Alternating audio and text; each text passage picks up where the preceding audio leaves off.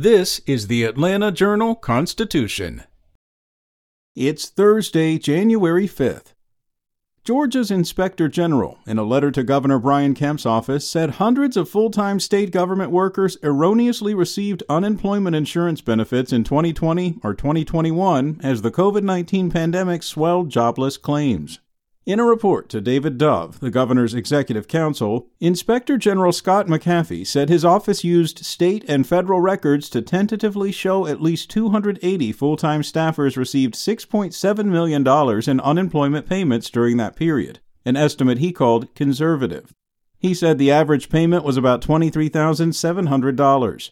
Federal aid to combat the economic impact of the COVID-19 shutdown of businesses, he noted, resulted in billions of dollars worth of fraudulent unemployment insurance claims.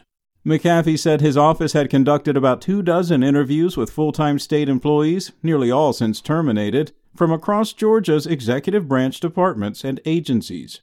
McAfee's letter to the governor's office said his agency used data from the State Accounting Office and the U.S. Department of Labor as part of its investigation.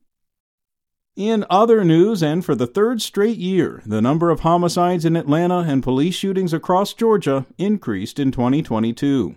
The GBI, which typically investigates officer-involved shootings, reported 112 last year, up from 100 in 2021. The 2022 total is a record high for the agency. The Atlanta Police Department investigated 170 homicides last year, the most since 1996.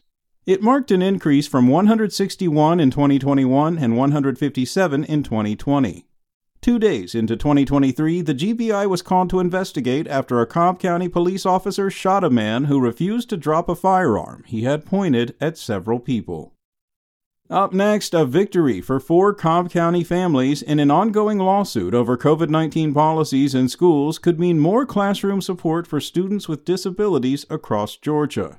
In fall 2021, 4 students with medical conditions like acute myeloid leukemia and severe asthma and their parents sued the Cobb School District, school board members, and Superintendent Chris Ragsdale for violating the students' rights. The suit alleged the students were unable to attend in-person schooling and would not receive an equitable education remotely if the district didn't implement recommendations from the Centers for Disease Control and Prevention, including a mask mandate. Cobb stopped requiring masks in fall of 2021. A federal judge in the Northern District of Georgia denied the family's request to impose stricter COVID-19 regulations in the school district. The Cobb County School District did not return a request for comment, but supported its mask-optional policy in a statement when the court originally ruled in its favor. And after an anonymous activist claimed to set an Oregon bank on fire in solidarity with those fighting against Atlanta's Public Safety Training Center, Governor Brian Kemp vowed on Twitter that the 6 protesters recently arrested on domestic terrorism charges wouldn't be the last.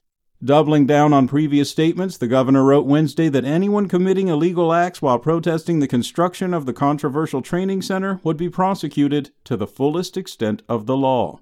A spokesman for the governor confirmed the tweet was in response to a Fox News story about a Bank of America set on fire in Portland, Oregon, some 2,600 miles away from the planned training center site in southwest DeKalb County. On a blog tied to the loose coalition of activists trying to stop the $90 million facility from being built, an anonymous poster claimed responsibility for the New Year's Eve fire. Protest activity, traditional and otherwise, has been commonplace in the year-plus since Atlanta City Council approved the land lease paving the way for the Atlanta Police Foundation to build the new training center. Spoken Layer.